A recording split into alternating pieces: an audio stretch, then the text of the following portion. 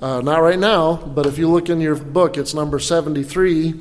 You might do good just to peek it over a little bit, because eventually, get familiar with the words, eventually we're going to sing that.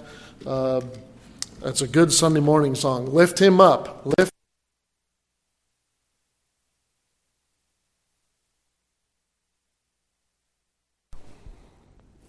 And just playing different ones. I'm like, I know that, but it's around Hamilton, but it's not the one I know. And we got to looking at it. It's a good song. So, amen. All right. So we're going to be in tons of scriptures tonight. So just keep your Bible handy. Okay. Okay. So we're going to look at stewardship and tithing. Stewardship and tithing. Okay. Now.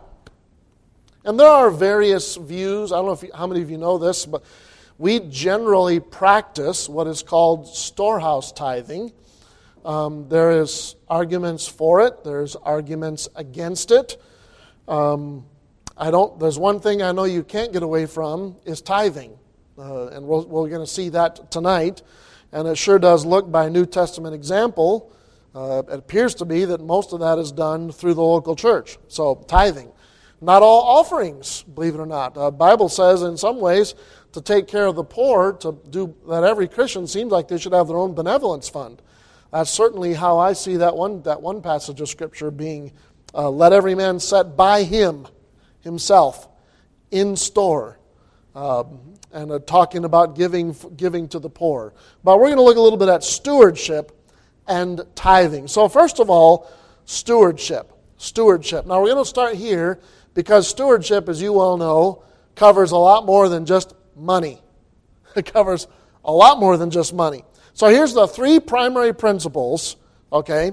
The three primary principles by which all stewardship, all financial giving, all personal giving, all use of talent, all use of spiritual gifts, all use of time, all those things. Here's the first three principles by which all the rest are gauged, okay? So first of all, why don't you turn to Psalm 24:1. Psalm 24:1. And while you're turning to Psalm 24, I'm going to read you Exodus 19:5. So you turn to Psalm 24. Exodus 19:5, and if you can write that down if you want to look it up later, says this. God says, "Now therefore, if ye will obey my voice indeed, and keep my covenant, then ye shall be a peculiar treasure unto me above all people, for all the earth is mine." Okay? All the earth. How much do you think that includes on the earth? It's all God's. It all belongs to God. So all on the earth. You understand that that's not just talking about moolah. It's talking about material. It's talking about people. I mean, if you want to get real down to it, everything that's on the earth, all the resources, all the gold, all the oil, all the trees, all of it, the earth, the dirt, every bit of it, the air, it is God's. It belongs to God. Now notice here in Psalm 24, verse 1. The psalmist says, "The earth is the Lord's," which is what Exodus 19 says, "and the fullness thereof, the world, and they that dwell therein." Again, a repetition from the psalmist, from a man's viewpoint, that everything belongs to God. That's principle number one. Everything belongs to God. Everything. Everything. Well, what does that include? Well, it's a principle. This is a good principle to start off with. That means your money belongs to God. That means, I know some Malines. That's kind of interesting. Anyways, that means you belong to God. That means your talent belongs to God. Not you, God. Well, I just don't feel comfortable in front of all those people. It wasn't up to you to use. It's up to God to use how He sees fit. Okay? All of your resources, those came from God because they belong to Him. Your health belongs to God. There's a a BBC show called Time Team that I enjoy watching, which you should watch that, Brother Craig. And it's a group of archaeologists that run all over primarily England or the United Kingdom and a little bit into some other countries. And they do a bunch of archaeological digs. They have 3 days to do it. Well, one of the digs they did was on an old World War I believe, machine gun training camp. And in the process of doing this, nearby family members brought in stuff. One of those was a letter from a young man back to his home, and I couldn't tell if it was parents or wife, but he basically said, I am off to the war. I am off to the battle. And don't you worry for me. Don't worry for me. And he did. There's a young man who did die in battle. He says, the Bible says that it is appointed unto man once to die. And I firmly believe, now I'm paraphrasing, you understand, I firmly believe that God is in charge of my appointment. So I have no more to fear on the battlefield than if I was at home with you. So you shouldn't fear, and I'm not going to fear, because if I'm going to die, whether it be there or here, it was appointed by God that be the time. What an acknowledgement of the ownership of God. And now listen, here's how that principle applies. That young man exemplified it. He did not worry. I'm sure there was some human fear. You almost can't get away from that. But he chose to take that fear and put it in the hands of God. And honestly, a lot of us would be good when we face things like COVID to realize that we're no more in danger facing COVID than we would be if we were at home sitting in our easy chair or if we were on the battlefield. It is appointed unto man once to die. And God, we are in God's hand. Everything belongs to God. Amen. And God himself says in Haggai 2:8, Haggai 2:8, the silver is mine, the gold is mine. It's all God. So principle number 1, everything belongs to God. Principle number 2, every believer is a steward of God's belongings. Every believer is a steward of God's stuff. Okay? Now Matthew 24 is primarily where we get this idea. Okay? It is a kingdom of God parable, Matthew 24. It's a kingdom parable.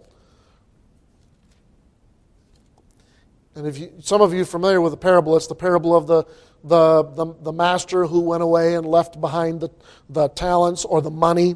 Okay, so Matthew 24. If we look down in verse 14 and 15, do I have it right?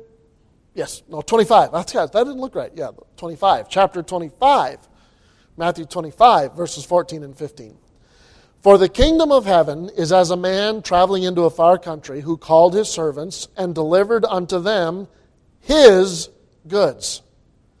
And unto one he gave 5 talents, to another 2, and to another 1. To every man according to his several ability, and straightway took his journey. Now we can look and cross-reference a lot of other things, a lot of other verses. Matter of fact, we could continue reading in this passage right here, where we find a very direct reference to us and our responsibility. But you are a steward. You are not to be concerned about how many talents you're given.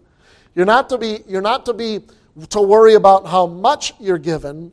What you are to be concerned with, not worry about, but to be concerned with and put your effort into is what God has given you. What has God given you? You are a steward of that. Now, some of you have heard the story, I believe I've quoted it here once at least, about, I believe it's an old Greek fable actually, or based on, but God came down and saw a man, and he said, you're one of mine. He said, and I've got a job for you. And he gave him the cart, and he put 3 rocks in the cart, and he said, your job is to push these 3 rocks in this cart to the top of the mountain. And off the man went, and he was doing fine. Some places were a little harder. Some places were fairly easy. But he made his way along, and things weren't too bad. He was doing okay. It was, again, pushing 3 rocks up a hill can be a little bit of work every once in a while, maybe pulling it sometimes, but he was able to accomplish the job that God had given him. Along the way, he found someone who said, "Man, you've got that big old cart." He said, "All God gave me was a couple of jars of sand." He said, I don't really want to go any further up the mountain. I found a wife here at this spot, and I just would really like to stay here. Would you mind, it's not much, would you just take these few jars of sand and add it to your cart? And he said, "Yeah, it's not that big a deal. It's not that much. We can add it." And so he puts it in and he begins to push, and it's a little harder, but not too bad. And along he goes, and he's finding it a little bit harsher, but not, it's still accomplished, something he can do. So he makes it further up the mountain, and along the way, after a long way, someone else he meets and says, "I'm just wore out. I just can't do this anymore. I still want to get to the top of the mountain, but I'm not sure I can do it. And God gave me these small rocks. I got this bag of small rocks, and could you help me by helping me up the mountain, by helping me carry this bag of small rocks?" And the guy, "Yes, I understand it can be hard sometimes," not connecting the dots that he's pushing a big cart and all this person's got is a bag of small rocks. And he adds the bag of small rocks to the top of his cart, and along he goes, and now after a little while, man, it is getting hard. Man, he's pushing up the hill, and he spots where he can barely get that cart over the rocks, and man, he's starting to sweat, and it's awful. And man alive, and at some point he's beside himself. He's done. He can't do anymore, and he gets mad and he stops. "Oh, this is so tiring." And the next thing, God shows up and says, "What's the matter?" He says, "I can't believe this. I can't get this thing to the top of the mountain. I can't believe you asked me to do this." And God looks over into the cart and says, "But I didn't give you those rocks. That bag of small rocks, that wasn't yours. I gave that to so-and-so." You hear what I'm saying? "And what's all this sand? This sand, I didn't give that to you. I gave that to so-and-so. All I gave you was these 3 rocks." Y'all know what borrowed worries are? So God proceeds to take the things that he did not give the man out of the cart. The man rests for a moment and goes back at his cart and finds his way being able to, again, because he's got the strength of God with him, with the jobs that God gave him. Amen. And now he's able to make it up the mountain. Yes, it's hard, but he's able to do it. We tend to borrow other people's worries. ACE has a very good training program. ACE is a school, is a home school, or you can run it at a normal school. Actually, it's best run at a normal school. But the program teaches the teachers how to teach. And one of the programs that they have to take, one of the units they have to take, is on authority and responsibility. And it's called monkey business. And it basically means you have a monkey. You can only be given a monkey by the boss. Okay? Your responsibility is to take care of that monkey. Feed it, make sure it's all good, and the only monkeys that you are to feed and take care of are the ones the boss gives you. Okay? You cannot hand that monkey off to anyone else, and you can't give it back. Okay? You can't give it back. The boss has to take it back, and you can't kill it. You can't kill the monkey. Only the boss can kill the monkey. So it's your job to feed the monkey. I mean, it really is a great illustration, because I can't tell you how many times I worked in middle management at a church for a while, and next thing you know, I get a little hint from one of the other employees that someone else is not doing their work. They're passing their work off to another staff member who is not saying no. And so I approached said staff member, and the one who's getting it, and I said, Are you doing this particular job? Yes. But that's not the job you were given. That was that person's job. Well, yeah, but they were saying they didn't have to. No.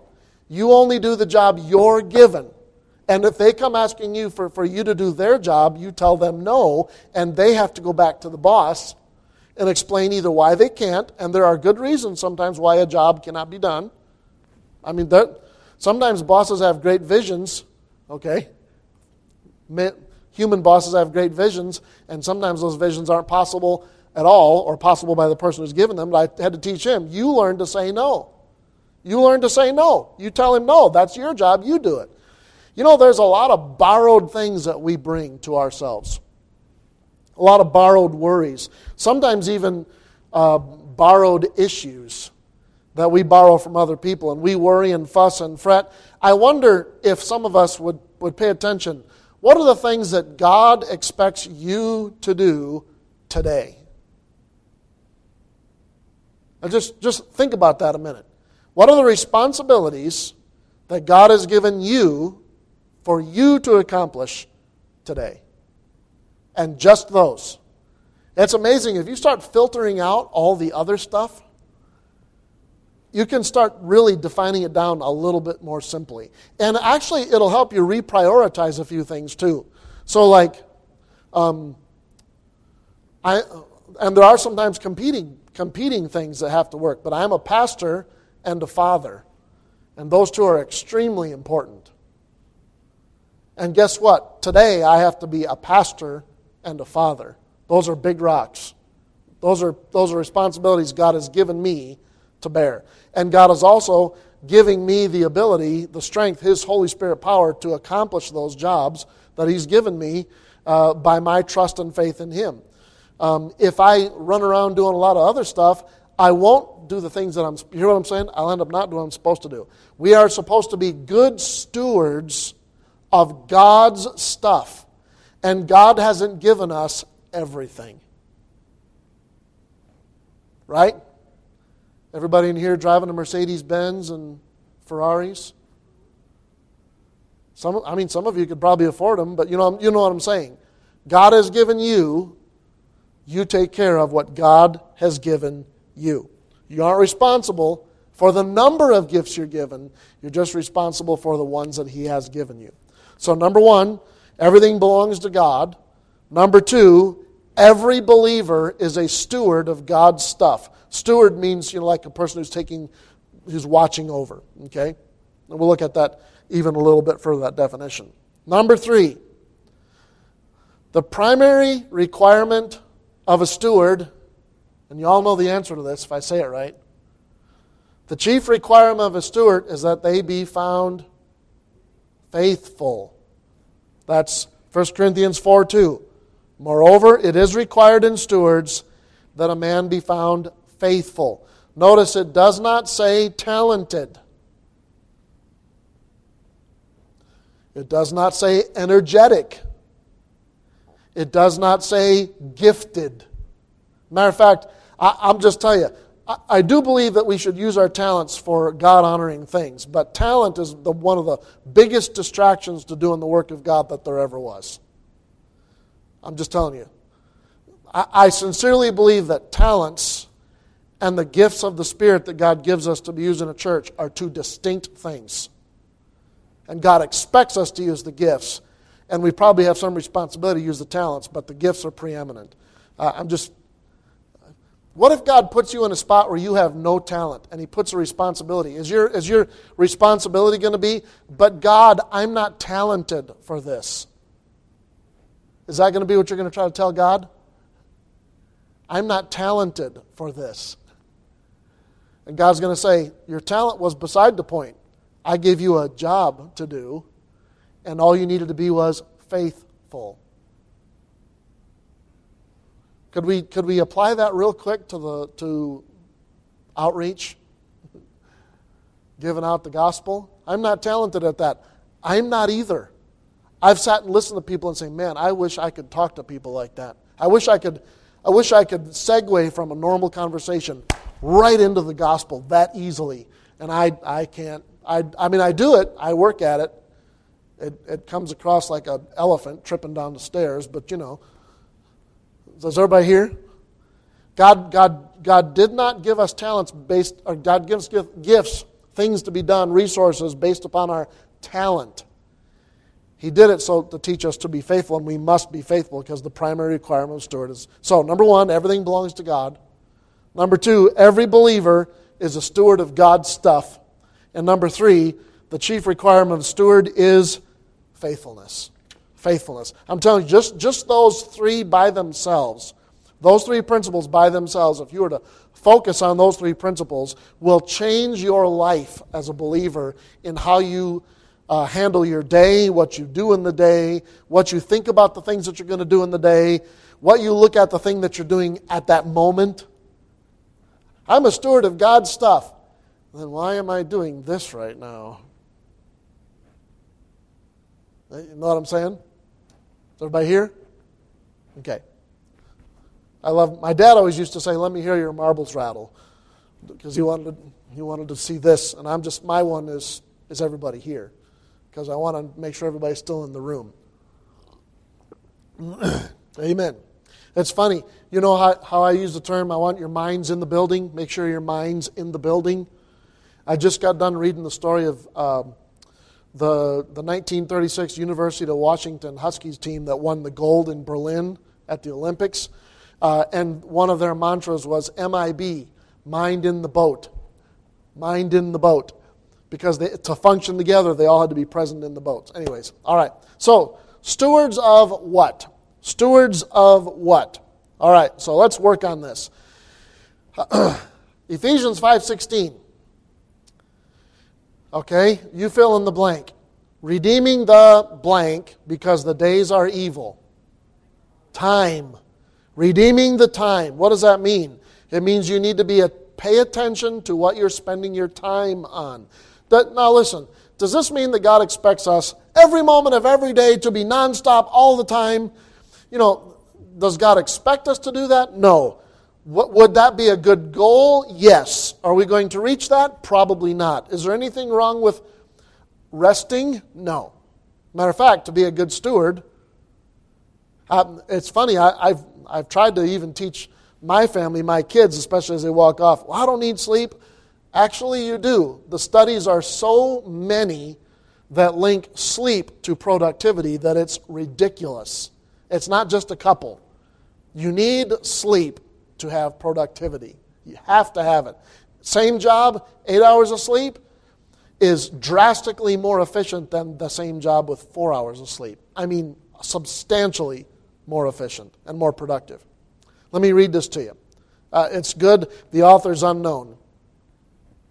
No time to read, no time to pray, no time to serve the Lord today, no time to teach in Sunday school, no time, for life is very full. No time to give a gospel tract, no time to do a kindly act, no time to seek as Jesus sought, no time, for life is very short.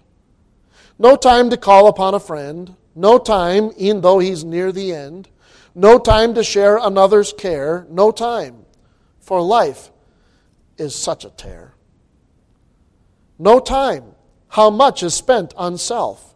How much time on gaining worldly wealth? How much on seeking place and ease?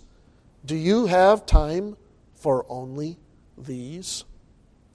I'm reminded of the oft-repeated phrase. It's so repeated so much now I don't even think we know who for sure said it. But only one life, 'twill soon be past. Only what's done for Christ will last. Think about your time. The things that you're spending your time on now. How much of the things that you're spending your time on, like let's just say today, how much of that's going to matter in eternity? How much of it will be forgotten in eternity? Just a fair question. Hey, don't start thinking you've got a halo on, because we're all going to be judged by fire, and most of us are going to see a lot of ashes and be thankful for a few jewels by the grace of God. Amen. So, number one was time. Number two, stewardship of the truth. The truth. To each believer has been, to every member of a New Testament church has been committed the gospel of Christ. Okay? Think about what Paul said in reference to himself and to the people that ministered to the church at Corinth. He said in 1 Corinthians chapter 4, Let a man so account of us as of the ministers of Christ and stewards of the mysteries of God. 1 Thessalonians 2:4 says, But as we were allowed of God to be put in trust with the gospel, Even so we speak, not as pleasing men, but God, which trieth our hearts. Now, 1 Corinthians 5, so I'd like you to turn to 1 Corinthians 5. You turn there, I'm going to read you a couple more verses. You turn to 1 Corinthians 5. I'm going to read you 1 Timothy 1:11. According to the glorious gospel of the blessed God, which was committed to my trust. Paul takes that personally. It wasn't just given to him, though, was it? The gospel was not just given to Paul, was it? No, it was given to all of the church, if you will, right there as the Lord ascended into heaven. But Paul took it as a personal commitment. Okay? Look at 1 Corinthians chapter 5, go down to verse 19. Partway through the verse you'll see, and hath committed unto us, that's us plural, the word of reconciliation. Now then, we are ambassadors for Christ, as though God did beseech you by us, we pray you in Christ's stead be reconciled to God. We, you, me, Paul, the next generation are ambassadors for Christ. We are stewards of the truth of the gospel. Every one of us. Yes? Oh, 2 Corinthians. I'm sorry, I read that one out of my notes, so forgive me. I will correct that.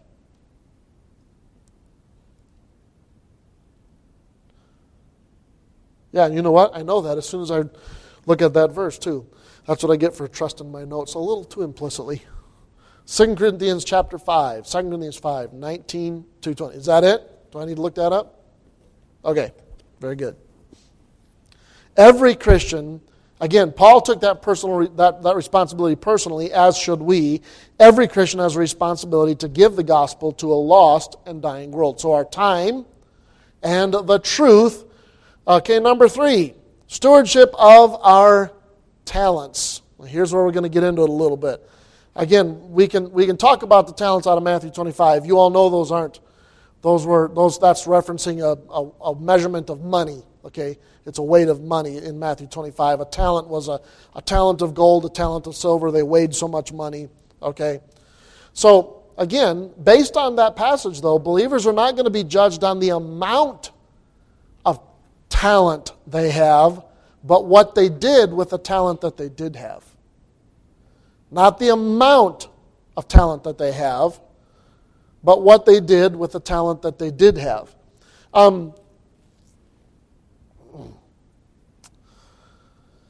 So, the New Testament introduces to us, because we know we have talent, okay? There's people who are talented at things, right? You understand that? And talents are broad, aren't they? I mean, some are very useful, some are just fun. Like people who make a lot of money at sports. If we ever got in real trouble in the planet, there's not a whole lot about sports that actually contributes to survival, except for maybe a distraction from the cares of the world, okay? Which has happened in some time, but typically to survive, we need other talents. We need people who can look at a field and know what that soil is going to grow, if that soil is going to grow, what it needs to make it grow. We need people who have talents to look at animals and know this animal's good. But my grandpa, I loved walking through the forest with him because he could point at a tree, he could tell you, you could show him the leaf, you could show him the bark, and he could tell you what kind of tree it was and what it was good for, if whether it was a softwood or a hardwood, if it was good for anything. I envied that. That was interesting.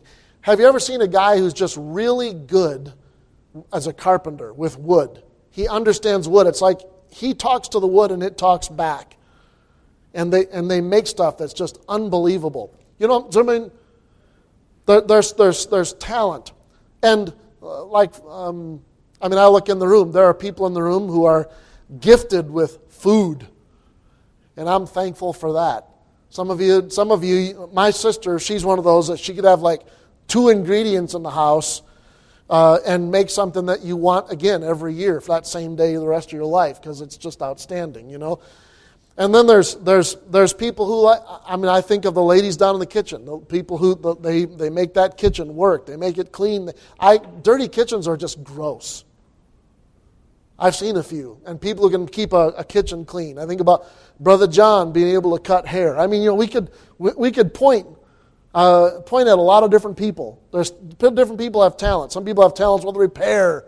Some people have talents with big. Those are all good. Those are things we have naturally. And yes, you should be a good steward of those things. But the New Testament introduces us to another realm, and again, we'll reference that in 1 Corinthians, but 1 Peter is one of the big ones. 1 Peter chapter 4, why don't you turn there? 1 Peter chapter 4. But in 1 Corinthians chapter 12, we're introduced to the fact that God gives, 11 and 12, God gives members gifts, not talents, they're called gifts, to be used in their local church as part of that membership. Okay? Right? Okay, make sure. So those are called gifts. They're to be used to edify the Lord's churches and the people in the church.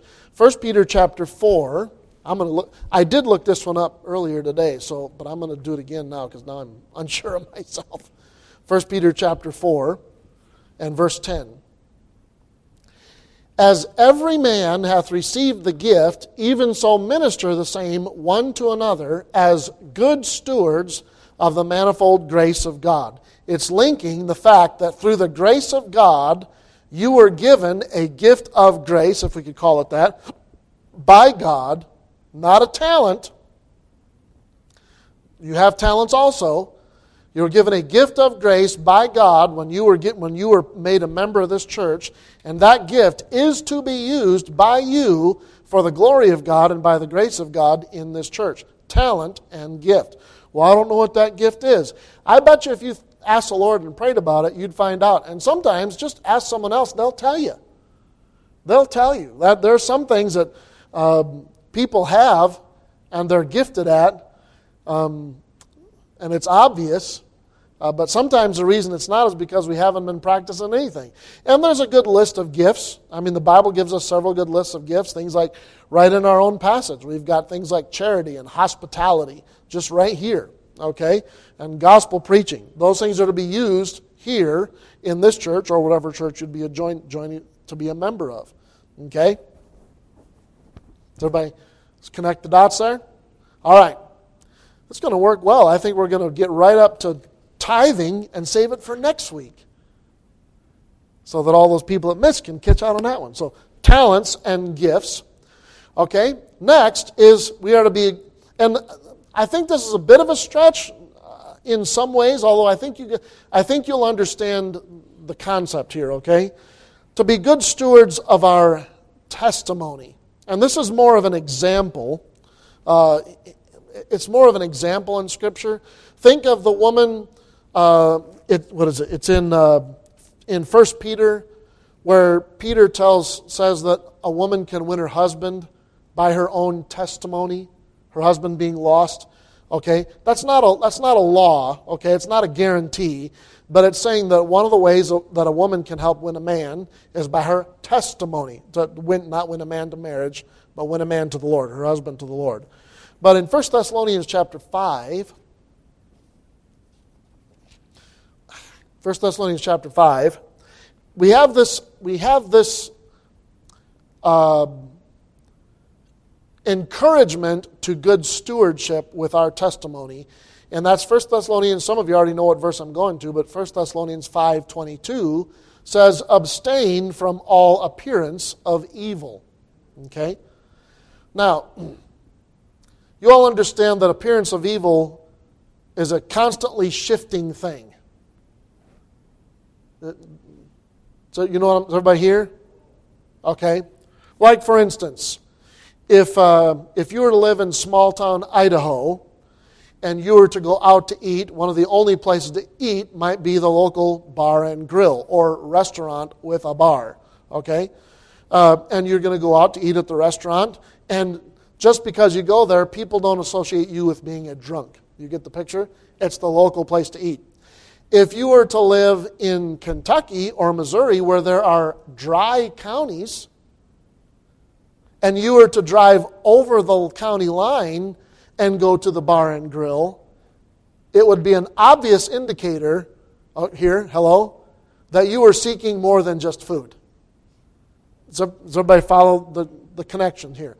So the idea being that the appearance of evil is something that changes with culture. It changes with timing. It changes with generations. It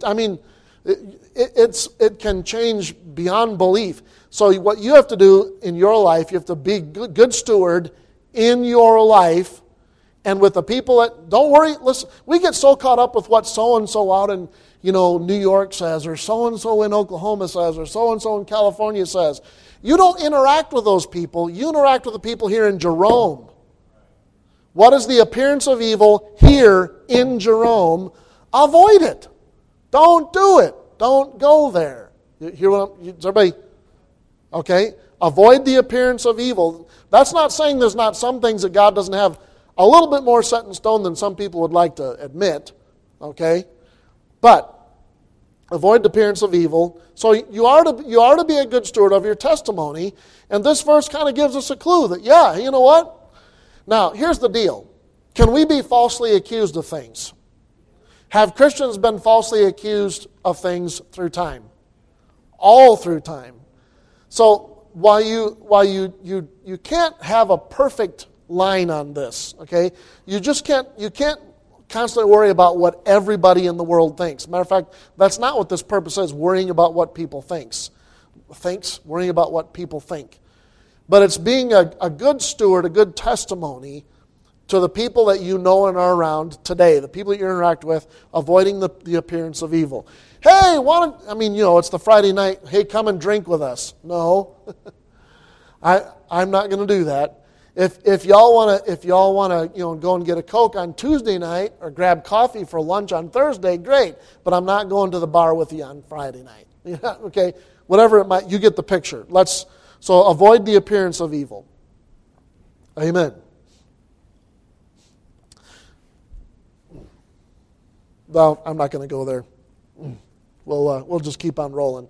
You understand generationally again. There's differences generationally. So what used to be thought of as, I can't believe they would do that, is now like, huh? Why would that be wrong? I'm not seeing it. I'm not trying to be argumentative. I just don't see why that's wrong. Why is that wrong? Can you show me? But for another generation, it was absolutely wrong. Okay? So just kind of throwing that out there. You pick your own application there. If I start pulling applications out of the hat, we're going to start hitting somebody, and I'd rather not do that right now. So, stewardship of our testimony. Lastly, and then we'll cover treasure next week, is stewardship of our body, our physical temple. Okay? 1 Corinthians chapter 6.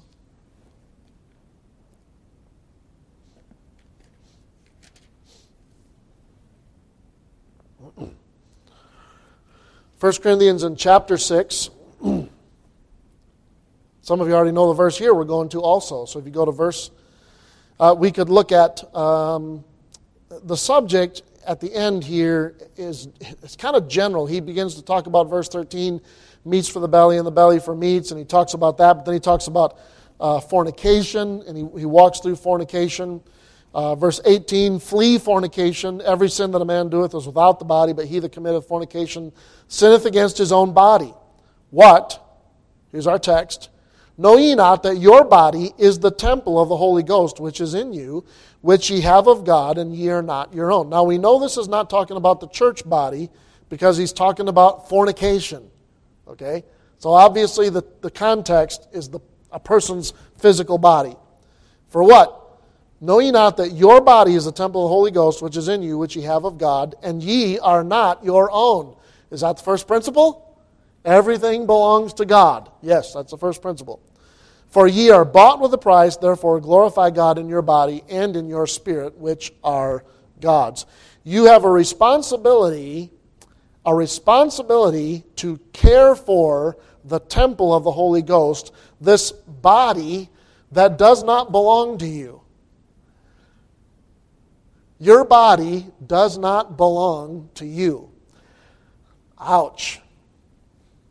Just think about that a little bit. Come on, just one more piece of cake? How about 3 more pieces of cake? I'll have thirds. Okay? Or any other number of things. Well, listen, we think about this. We, in our culture, even amongst Christians, we tend to elevate sports to a really high level. But I'm just telling you, all of us who have been involved with sports in seriousness to any level can tell you that we are paying for that now. Not saying you shouldn't be in good shape, but sports, especially in our culture, you have to be playing at such a high level. Think about baseball players. They're a peak physical performance. You can't get much more. Lance Armstrong, biking, that is you have to be in the best shape of the world. It's swimming and biking are two things you have to be in unbelievably good shape. I think the only thing worse is rowing. But in biking, here he is. He's already at the top of the field. He's already winning championships. He's got his body stretched out max, but he feels like he has to do just a little bit more, mess with substances. That he's not being a good steward of his body. Okay, you understand? We have to be a good steward of our body. That means being careful, being cautious. Not overly cautious, but you do have to think this is an investment that God has made, and I need to take care of it so that I can be useful. It's appointed unto man once to die. Yeah, but you can live in misery till you get to that point. Why do that? Why do that? Okay? So take care of the... Now, does that mean that we're all blessed with the same level of bodily health? No. But you are responsible for the body that God gave you. Amen. We serve the Lord in our physical body. Right? We serve the Lord in our physical body. So it's therefore incumbent upon us that we take care of it. All right? Again, within the limitations of Scripture. So don't think I'm trying to carry that into walk around with yourself wrapped in bubble wrap all your life. That's not what I'm saying by any stretch. So, think of Romans 12:1. I beseech you therefore, brethren, by the mercies of God, that ye present your bodies a living sacrifice, holy, acceptable unto God, which is your reasonable service. It's just reasonable. Now, so I would ask you, start thinking about any substance you're putting in your body. Okay? Now, everything in this world is cursed. I mean, you remember when we were told that, salt, it'll kill you. Oh, no, it's good for you. Oh, peanut butter, it'll kill you. No, it's good for you. Eggs, they'll kill you. No, it's good for you. The reason they can't figure that out is because the world is cursed, and everything's dying, and everything you eat is going to contribute to that death. Okay? Everything that goes in, even the air we breathe, is going to contribute to that death. This is a cursed world. So we're not talking about freaking out over every little bitty thing, you know. Oh, it might make my blood pressure go up half of this or a little bit of that or now, and following every fad. Science is faddish too. Don't even get the whole idea that science is not faddish. But pay attention, be wise. What we're talking about is stuff that's obviously bad for you. Like alcohol. Like drugs. And we could go on and on, okay? We could go on and on. Lots of different things. There's plenty of stuff. So, now, I'm going to finish with this. And this is something we don't think about, and I need you to put on your thinking cap here for just 5 more minutes. Okay? Part of your body is your brain. Part of your body is your brain. And this is just Tim speak here right now. This is, 3 Timothy? Would that be all right? Can I say 3 Timothy? That your body and your soul and your spirit are connected in your brain. The mind. If I say, where is your mind, where are you going to point? It's right there. No, you're going to go, it's here. Okay? Your brain has a health. And it is affected by the things that you put in it.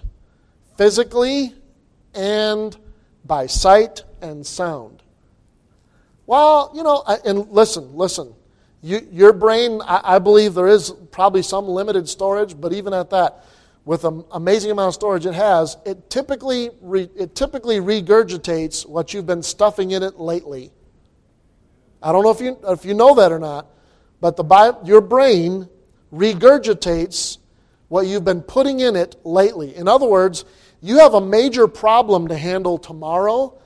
The brain is going to use what's in its recent memory, what you've been doing and putting into it for the last several weeks or months, in how to handle that problem. You all with me? So if you've done very little Bible reading and you've been listening to your favorite country station the whole time, your brain's going to be suggesting things that are much more along the line of worldly response than godly response. Are you following me? Okay? Your brain has a health, and your brain's part of your body, and you're responsible for what you do with that brain, what goes in. Garbage in, garbage out. You've heard that before, right? Okay? And the Bible tells us, Jesus says it's not what goes into a man that defiles him, it's what comes out. Right? So if you're having a hard time with what comes out, you might also start paying attention to what's going in. Amen. Because the rest of Romans 12, what does it say? I beseech you therefore, brethren, by the mercies of God, that ye present your bodies a living sacrifice, wholly acceptable unto God, which is your reasonable service, and be not conformed to this world, but be ye transformed by the renewing of your mind, that ye may prove what is that good and acceptable and perfect will of God. Amen. Having a hard time discovering what God's will is, then your mind is being conformed, not transformed. And you need to get in the book. Amen. You need to get in the book. Amen. So we'll leave treasure and money for next week. But that is the beginning of stewardship. Stewardship. Amen. I knew I was going to break it. That was ended up being a good breaking point right there. Stewardship. Amen. I've partially for diet, but partially just for my own sake, I have needed to get fast again to make sure my own heart and mind is where the Lord wants me to be. And I am shocked with just a little bit of fasting. I think I've told you this before, how my body's turning into the biggest princess ever. Wanting what it wants, demanding what it wants, and pushing, amazingly hard for, no, you can't do this. And what's funny is it's not always food. Food's actually right now is the easiest part. But you understand that the body, the soul, and the spirit are all tied together. And so my body is reaching for the thing that it thinks it needs to cope instead of going to God for peace. And at this point I'm telling it, well, suck it up, buttercup, because there's more of this coming. If this is how the response is, then my body's going to see some more fasting. Because Paul said, what did he say? Buffet my body daily. I bring it into subjection because my purpose is not to serve my body, it's to serve Christ. Amen. All right. Good stewards. Good stewards. Father,